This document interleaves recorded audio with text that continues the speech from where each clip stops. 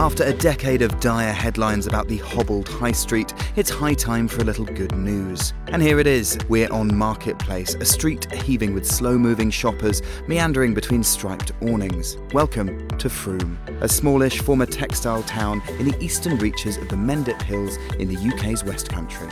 A quick walk up towards cobbled Catherine Hill reveals stalls that teem with avant-garde cakes that look more like Kandinsky's than confectionery. Solicitors' stallholders flog cured meat, British cheese and gins distilled in the nearby spa town of Bath, plus a battalion of handsome hounds. So how do we account for the unlikely success of this Somerset town? The businesses, of course, but also the Frome Independent, a small organisation launched in 2009 which runs these monthly markets.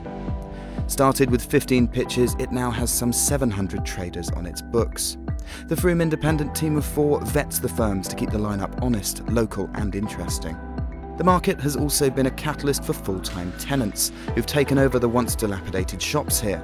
James Borley co-founded the design shop Resident with Greg Avis and, of course, their Welsh Terrier Howie. Meanwhile, Anthony Hick is a former stylist who opened his tasteful apparel shop Assembly in late 2010.